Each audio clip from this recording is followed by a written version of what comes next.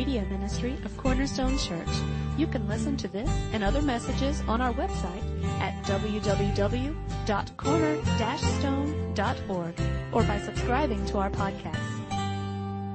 If you'd open your Bibles to Mark chapter 6. Have you ever thought when you read in the New Testament, Old Testament, but especially in the New Testament once Christ comes on the scene, how you would have reacted to some of those different situations that are there? You know, a lot of us can't say, well, I don't know that I'd be part of that crowd that would have cried out, crucify him, crucify him. And we don't know. We really don't know. Today as we look at this text, Jesus goes back to his hometown. It's where he was raised. It's a little town of Nazareth.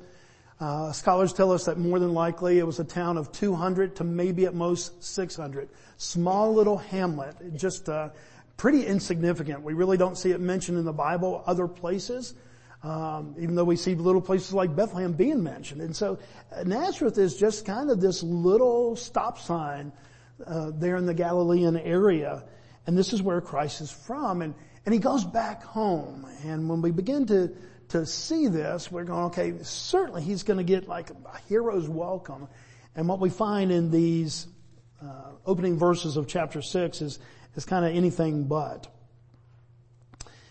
When we look at Jesus' ministry at this point, if Mark is writing in a chronological order, and we have every indication that he is, we kind of see a really kind of vast separation of reaction to belief. We see time and time again where people are amazed, they're astonished, they're marveling at Christ. And yet Christ has said in the very first chapter of Mark, if you remember back in Mark 1:15, he kind of set the purpose and really, if you want to say, the measurable scale of what he thought was his purpose. And I hate to use this word success, but he said, this is what my ministry is all about. In Mark 1:15, he said, the time is fulfilled, the kingdom of God is at hand, repent and believe in the gospel. This is my ministry. Repentance, you change your way of thinking, and doing so you change your way of life, and you believe the gospel. What is this gospel? That he is the Savior of the world. That we have sin in our lives, and that he is going as a willing sacrifice, as the Lamb of God, to die for our sins. This is the gospel. This is the good news. And so he puts those two things up, repentance, which is kind of, an inward thing that then turns outward, and this belief in the gospel as kind of the two standards of his ministry. And what we see so far in this ministry, probably a year and a half into it, maybe even as much as 2 years into the ministry now, is that we do see a lot of people being astonished, amazed. But repentance and belief, we really don't see a lot of that. We see little areas and little pools of it, but we don't see this overwhelming trend of thousands and thousands and thousands of people just following Christ. Now they follow Christ physically because they're hoping to get healed. They're hoping to have supper. They hear about him doing these miraculous things with food and feeding thousands and thousands. And so it's not that there's a lack of people following Christ in a physical way or in an attractional way. But are they following Christ in a way of Christ? Has their minds been transformed? Have their lives truly seen the repentance of their sin, and now they see him as the Savior? And we really don't see that. Mark chapter 1 verse 22, if we go back, they were astonished at his teaching. Mark 1:27, and they were all amazed so that they questioned among themselves, who is this man who teaches with authority? Mark chapter 2 verse 12, and he rose immediately, picked up his bed and went out and before them so that they were all amazed and they glorified God saying, we never saw anything like this. In the last couple of weeks, Mark 5:20, and he went away and he began to proclaim in the Decapolis how much Jesus had done for him, and everyone marveled. And then just a couple of weeks ago, Mark 5:42, and immediately the girl got up and began walking, and they were immediately overcome with amazement. Jesus is amazing people by his miracles, by his teaching with the authority. He's not teaching going, I pretty much think this is the right thing. No, he's teaching with an exactness. And they can tell the difference between his teaching and other rabbis, him and other leaders in the synagogue. And so everybody's making this kind of awareness that they're amazed, but is being amazed at Christ the same as turning your life and really following Christ. See, when he comes home, you would think that maybe by this time word had gotten out. And certainly the people of Nazareth had heard about all these miracles. They'd heard about all these different things, healings and how he had cast out demons, how he'd calmed the seas, even raised the dead. Surely that story of this little girl that we just read about in Mark 5 has gotten back, and they're going, you would expect maybe a hometown hero's welcome when he returns to Nazareth. Maybe a parade, even in a small city. Hometown hero has done so well. Maybe even granting the keys of the city. And that's not what we find. Mark chapter 6, verse 1 and 2. He, that is Jesus, went away from there and came to his hometown, and his disciples followed him. And on the Sabbath he began to teach in the synagogue, and many who heard him were what? Astonished. So they're going, man, he really does teach with authority. For the most part, we don't know how many times Jesus returned back to Nazareth. This is one time. Another possible time that we'll look at in just a little while is a time that's mentioned in Luke chapter 4. There are some scholars that say those are two separate times because they see distinctions between the two. Others would say, hey, I think that this is one of those times that Luke is telling the same story that Mark is. And we really don't know. And yet there's beauty in either one of those stories. Since we really don't know, what is the possibilities of that? But for the most part, Jesus isn't like he just goes home all the time. And so he comes and he's asked to read and to teach. Sometimes they just read, but he's actually called to teach that day, and he teaches. And their first reaction, they heard him and they were astonished. Look at the rest of verse 2. Where did this man get these things? We don't think that he taught under a rabbi. Where was his theology degree from? Where did he go to seminary? They saw him as a carpenter's son. And they're thinking, okay, how did he get this kind of knowledge, this kind of command over truth? Second, where is this wisdom given to him? How are such mighty works done by his hands? If we stopped right here, we would think, okay, they really are amazed, and they're maybe going to be turning to him and see him of who he claims to be, the very Savior of the world. They were astonished. They see his wisdom. They see how mighty he is. And yet look at verse 3. Is not this the carpenter, the son of Mary, and the brother of James and Joseph and Judas and Simon? And are not his sisters here with us? And they took offense at him. Now what just happened?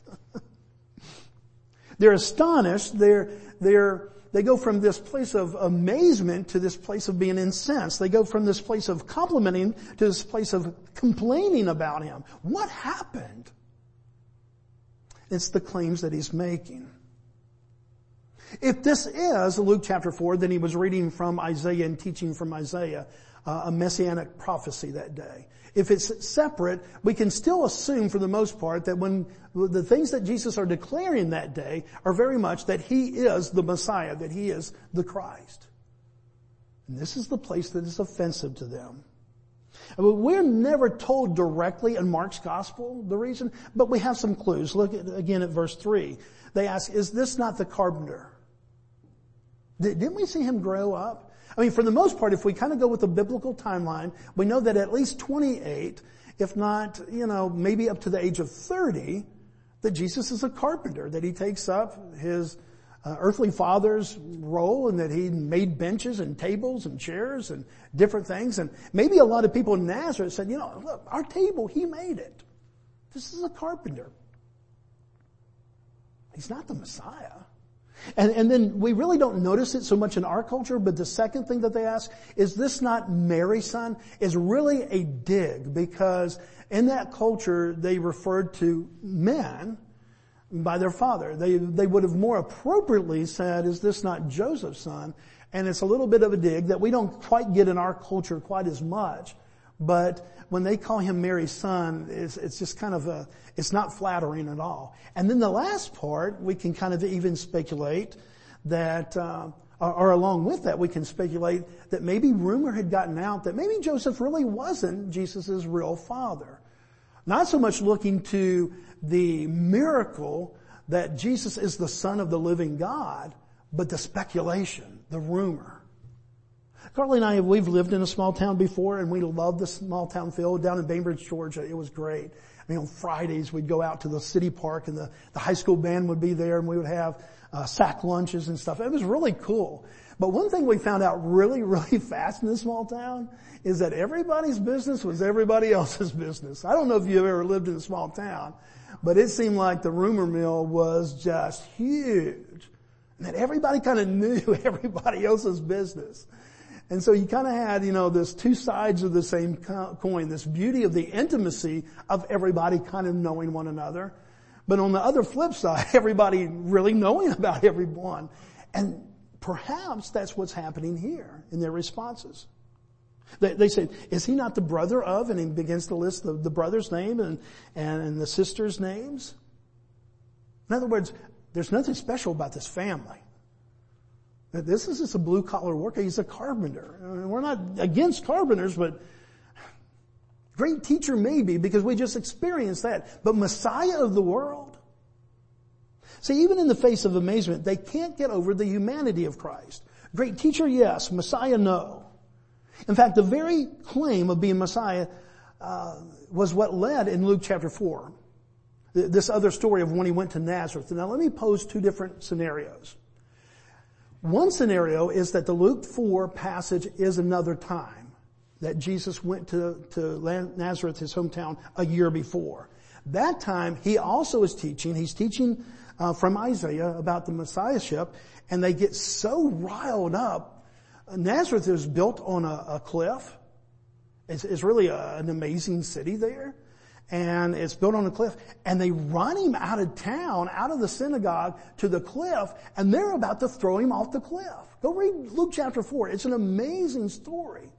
It may be one and the same as this.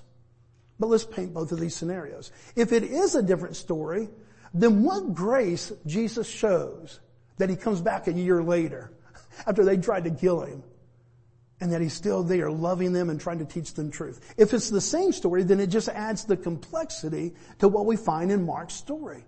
That these people aren't just kind of cross-handed mad. They want to kill Jesus. Look what it says in Luke chapter 4, verse 28, 29. Again, whether this is the same story or it's a parallel story that happened about a year before, you can make support of both of those. But look what it says. When they heard these things, all in the synagogue were filled with wrath. I mean, disagreement is one thing. Wrath? And they rose up and they drove him out of town, and they brought him to the brow of the hill on which their town was built, so that they could throw him down the cliff. There's one thing to say, okay, we're not going to follow you. We're not going to buy into this whole Messiah thing. There's another thing to be filled with wrath and say, okay, we really want to just take you out. We want to kill you. This is how his hometown people react to him. There is no giving of the city keys. There is no hometown parade. So what's the problem? What's this tripping point? How do amazed people go to angry people? And it seems like it's only one thing that is the tripping point, and that is Jesus' claim that he's the Messiah. They affirm that he's a great teacher. They affirm that they've heard these stories that he's been even able to raise the dead. But they cannot quite grasp that somebody who grew up, that they were so familiar with 28 to 30 years right there in their hometown, could actually be the Savior of the world, the long-awaited Messiah. And especially to come from that family. Have you read in the Bible it says, what good can come out of Nazareth? That was because they didn't really see Nazareth as this special place. And it kept them from seeing Christ as the Messiah, the promised one of God, sent to take the sins away from the world. We see the same offense in our own culture today. We see this persuasion to kind of have a handshake knowledge or relationship with Christ. I mean, I'm always amazed, and please don't hear this in a derogatory kind of way. I just hear it for what it is. But when somebody from Hollywood, a great actor or actress or something, gets up there and they're accepting their Oscar or whatever award that is, and I just want to thank God. It's a very generic thing, and, we get all excited, oh, you just thank God. And yet, when you see that a little bit closer, and if you would explore that a little bit more, were they calling out that Jesus is the Messiah, the only way? No, that's when it really gets offensive to a lot of people. Who are we to say that Jesus is the only way to God? Do you see where that becomes the tripping point in our culture? I mean, have you seen that? That we kind of like this generic God, so that we can talk about, yeah, there's a God out there. There's a creator. Yeah, we think that the planets and the stars that we sing about in that one song, yeah, we see that there had to be a creator for that. But let's not boil it down just to the person and the work of Jesus Christ. And so we stay amazed of a God who creates. And yet there's this adversarial kind of relationship that we have, that you would claim that one person, Jesus Christ, could truly be the answer to all the world. When it says that the people of Nazareth took offense at him, there in that verse, it means that they stumbled over him. The actual Greek word is scandalon, or it's a version of the word scandalon. That's the root word. What do you hear when you hear the word scandalon in Greek? Scandal. That's where we got our word scandal and scandalize. Comes from this Greek word. It means to stumble over. This is a tripping point. This is something we can't quite grasp. In fact, we trip over it because we find disbelief in that. And what that really means here, as we apply it to this text, is that even though they saw and were amazed at the teaching of Christ, the wisdom of Christ, the miracles of Christ, the tripping point was the scandal that Jesus was the very Son of God, the Messiah that had long been promised. And Jesus nails that in the next verse. Look at verse 4. And Jesus said to them, a prophet is not without honor, except in his hometown and among his relatives and in his own household. The people of Nazareth were so familiar with Christ and so familiar with his background that they couldn't make that faith leap to say this truly is the Messiah of the world. In my ministry, I've seen a lot of people like that. Oh, Bobby, I'll acknowledge that there's a God. There's got to be a God. There's got to be some kind of a creator out there. But I think, and then they'll fill in that blank. And if they don't fill it in with what the Word says, what the Bible says of who Christ is, this seems so divisive in our world today because they're wrong. They're wrong. Either he is this Messiah, and so we have to take all the claims of Christ, and he said, there is no other way except through me that you can get to the Father. I am the only one. Either that is true or it's not. And we have to make, by faith, a decision on that. But don't think that we can take a little bit of Jesus and then mix it with a little bit of this, and that we can put him up there with all of a sudden just, okay, we just want to affirm that he was a great teacher. Just in the same way that Buddha was, and Mahatma Gandhi and all these other great teachers of our time, they really taught some really good stuff. Jesus was not just a great teacher. He was. He taught with authority. But that authority came because he's the Son of God. And this offense of not being more broad-minded is the very offense that many of you perhaps have had within your family, within your friends and others, that, hey, I'll give you that, you can have your beliefs, but I have my beliefs over here, and couldn't we all just really be right when it all, don't all these roads eventually lead to the same place? And that's where Jesus says no. And that's a scandal to some people. Because it seems mean, hateful, it seems very divisive. And Jesus would be the first one to say, yeah, it is divisive. But it's truth. In a world where we really want to be nice people, in a world where we really want to be inclusive, in a world where we really strive to take in people's thoughts and feelings and opinions and different things like that, we see actually the opposite happening in our culture today. We see more and more division. We see more and more opportunity because of social media for people to express their expressed thoughts on different things. And it further divides and divides and divides and divides. Well, here, Jesus is being dividing. Not in a mean way, but in the most loving way. I know this oversimplistic, and I apologize for the simplicity of it. But if we had the answer to a particular cancer, and we said, okay, this cures it, and we knew without a doubt that it cured it, then to give somebody else anything but that medicine to treat their cancer really wouldn't be loving. Well, I really don't like that because it's the color orange, or it's this, or it tastes bad, or you have to get a shot. I want it in a pill form. And all of a sudden they reject it because it's not what they want. It's not how they fashioned it. Folks, either Christ is the Messiah or He's not. It's not one of those things, there's a version, there's an adaptive, a way that you can adapt the ministry of Christ. He either is the Messiah or He's not. Either the things that He said were true or they are false. And this is where one of the great thinkers of our time, C.S. Lewis, said, either He is the Lord, the lunatic, or a liar. He either was just crazy and thought Himself to be the Messiah, or He knew that He wasn't and He lied about it and He openly deceived people, or He truly was the Lord. And really we're left with that. And that's what these people were left with. But here's the tragedy. What's the application of this, Pastor? How does that apply to us today? Because I've put my faith and my trust in Jesus. Look at verse 5. And He could do no mighty work there except that He laid hands on a few sick people and healed them. Now don't read that He could not. Read it that He would not, because He's not going to act on their unbelief. It's not that somehow Jesus was trying really hard to heal people and He said, man, why isn't this working here in Nazareth?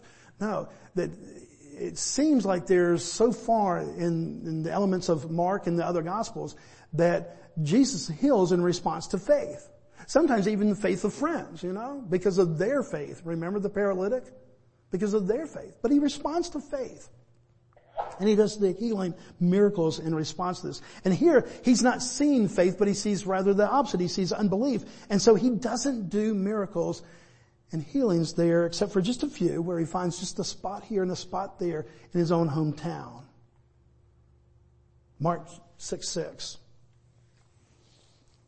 I tell you often, hey, this is one of the saddest verses of the Bible. Mark 6:6, one of the saddest verses in the Bible. And He, that is Jesus, marveled at their unbelief, and He went out among them in the village teachings. He left and He went and taught otherwise. Only two places in the Gospels that we see Jesus marveled or amazed. Only two places. One time is with the Roman centurion in Luke chapter 7, verse 9. He looks at that Roman centurion and he sees great faith, and it says that he was amazed at his faith. And then here, that he marvels, he's amazed at their unbelief. His hometown, his own family. At this point, his brothers are not believers. They actually, if you look back in Mark and you look at the other Gospels, they think, yeah, this is our brother and we love him, but yeah, we think he might have a little bit of a mental problem here. He's not really thinking soundly. I mean, most of us maybe would come to that conclusion. I don't know how many of you have brothers and sisters, but if all of a sudden if your brother came up to you and said, I am the Messiah, I think most of us say, look, you try to be a good man, but you are far from the Messiah. I mean, we'd be able to discount that instantly. And what we see maybe here is a little bit of that, but here's the bottom line.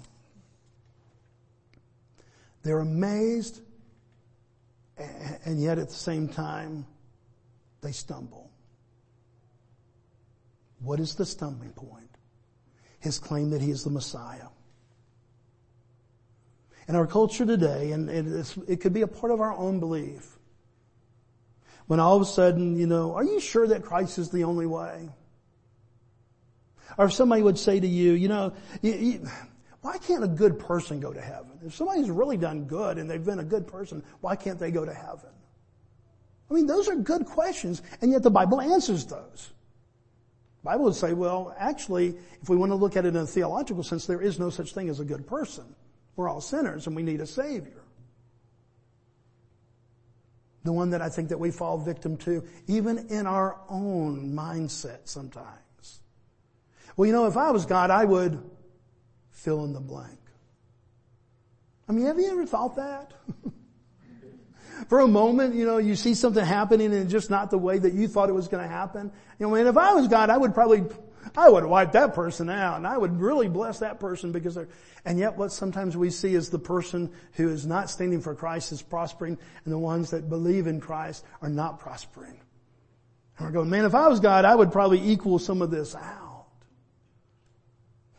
One of the challenges that we had when Marty and I were putting together a book about all the attributes of God, and that's why we called it He Is Who He Is that we really do feel like, we have this tendency to be a kind of like get our God like we get our Subway sandwich. I don't like pickles. Oh, I love banana peppers. And I want this kind of bread and I want it toasted. No, I don't want it toasted. Oh, I want this and I want this kind of cheese. And we go through an assembly line of all the different things that we think that God should be. And we kind of go through and we get our God. Folks, when we do that, we are no better than these people because there's a sense of unbelief in that. There are things in the Old Testament that I at Life Group the other night we were talking about, if there was just one book that you could tell a new believer to go start with. And none of us picked Numbers, Leviticus, or Deuteronomy, believe it or not. We're going, that's probably not the best place just to start because all of a sudden you get in there and you see some of these really fierce laws.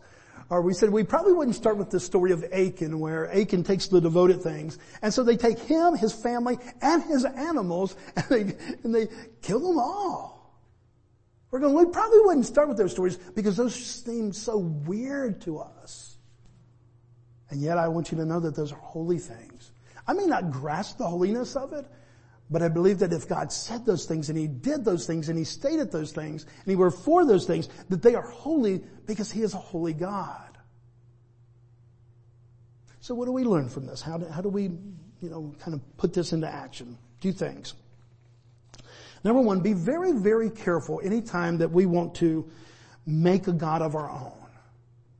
Be very, very careful when we start, well, God, why are you doing this? That we by faith just trust in God in His perfection. We trust in God in His wisdom. His ways are not our ways. It's not that we will always have understanding, but that we have this faith, this belief that truly God is doing what is best, even when we don't understand it. And then the second application is right along with that. The tragedy of unbelief.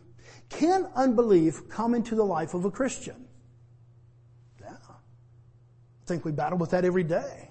Now that doesn't take our salvation away because if we've truly put our trust and our faith in Christ and His finished work, then we are saved. We are justified before a holy God. So where does unbelief fit into if it does come into the life of a believer? I think what it cost us is what it cost them here. That it said that Jesus would not or could not do any other healing. He couldn't do further things in Nazareth. Why? Because of their unbelief. We limit our life, and I think we limit our understanding. I think we limit our peace, and I think we limit our joy, and a lot of other things, when all of a sudden we have this element of unbelief because somehow God did it differently than we would have done it. And so, Christ, you are Lord. And I don't understand everything, and I certainly don't comprehend the depth of all that you're doing here, but I put my total faith and trust, not only in you for my salvation, but for my life.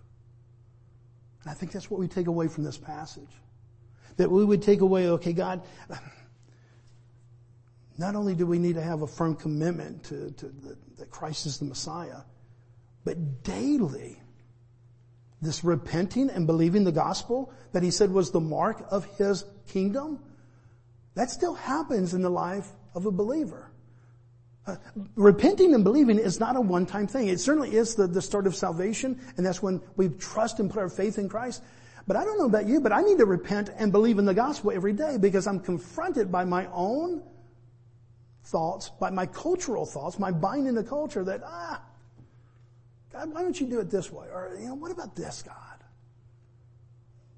This morning, Allison Crawford is going to come and she's going to share with us her story of transformation.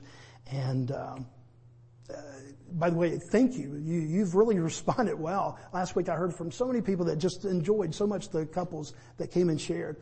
But Allison, if you would come at this time, and again, we've given you the impossible thing to somehow, wrap up your story of Christ and transformation in just a few minutes. But tell us about what Christ has done for you. So I'm Allison, and Andy and I, my husband, have been here, we were thinking about it last night, almost 10 years, which is weird to say. We're very offended still that we don't count as young marrieds anymore, so that hurts our feelings a whole lot.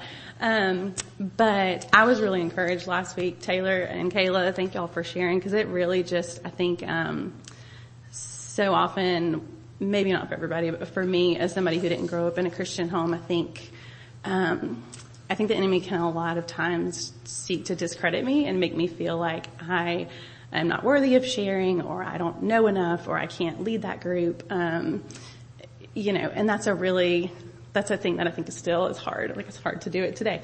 But so I did not grow up in a Christian home. I grew up with a lot of just brokenness in my house. My mom was an alcoholic and passed away when I was 21.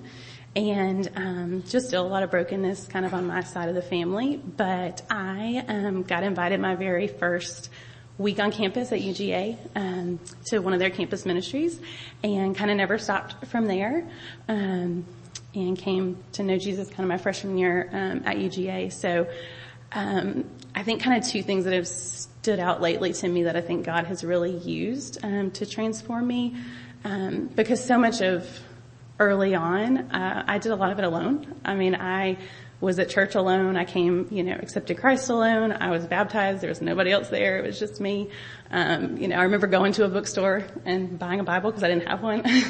So, a lot of that I did alone. And I think that community is a really big way that God has, used that to transform me, and doing that with other believers, especially kind of the stage of life we're in. It's not as much weddings and baby showers and birthdays anymore. It's sitting with friends through, cancer and miscarriage and losing their parents. And I think doing community with people like that can really change your heart. I think it can really, gear you more towards them than yourself. And that's, that's from God, because that doesn't come naturally to us.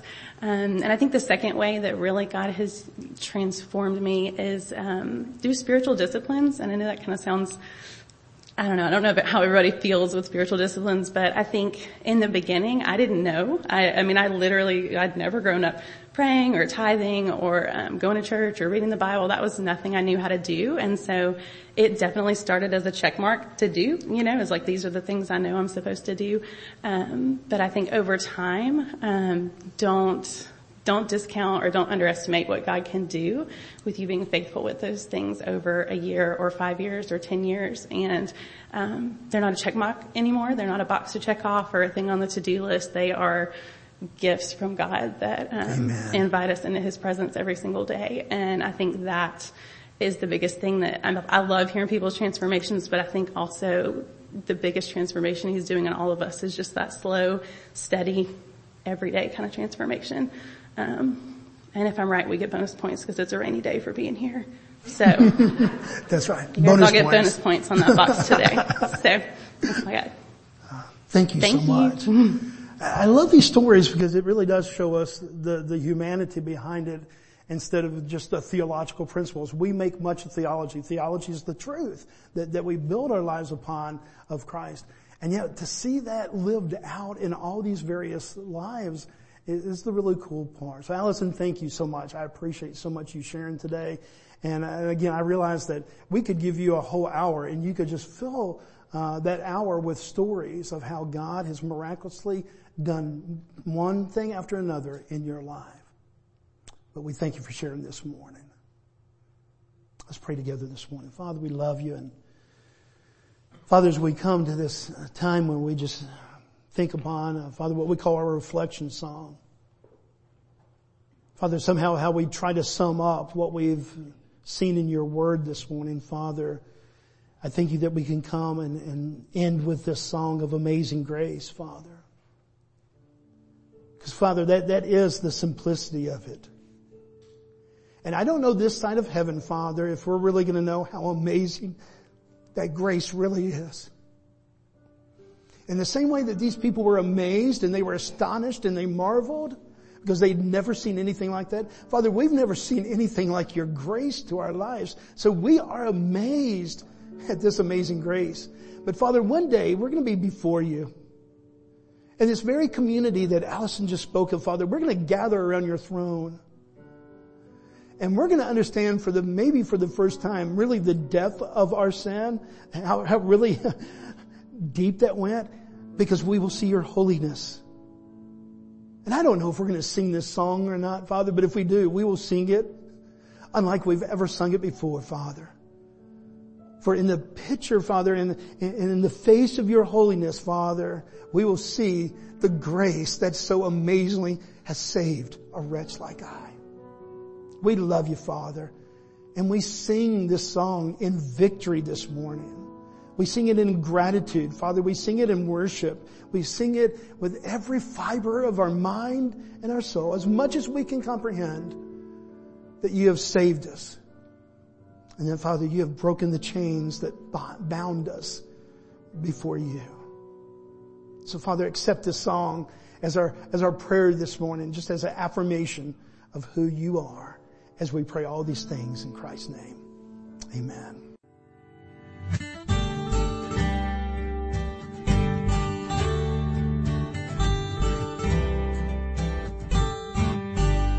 Thank you for listening today. We hope this message was a blessing to you. To learn more about our church or our media ministry, you can visit us online at www.corner-stone.org or find us on Facebook.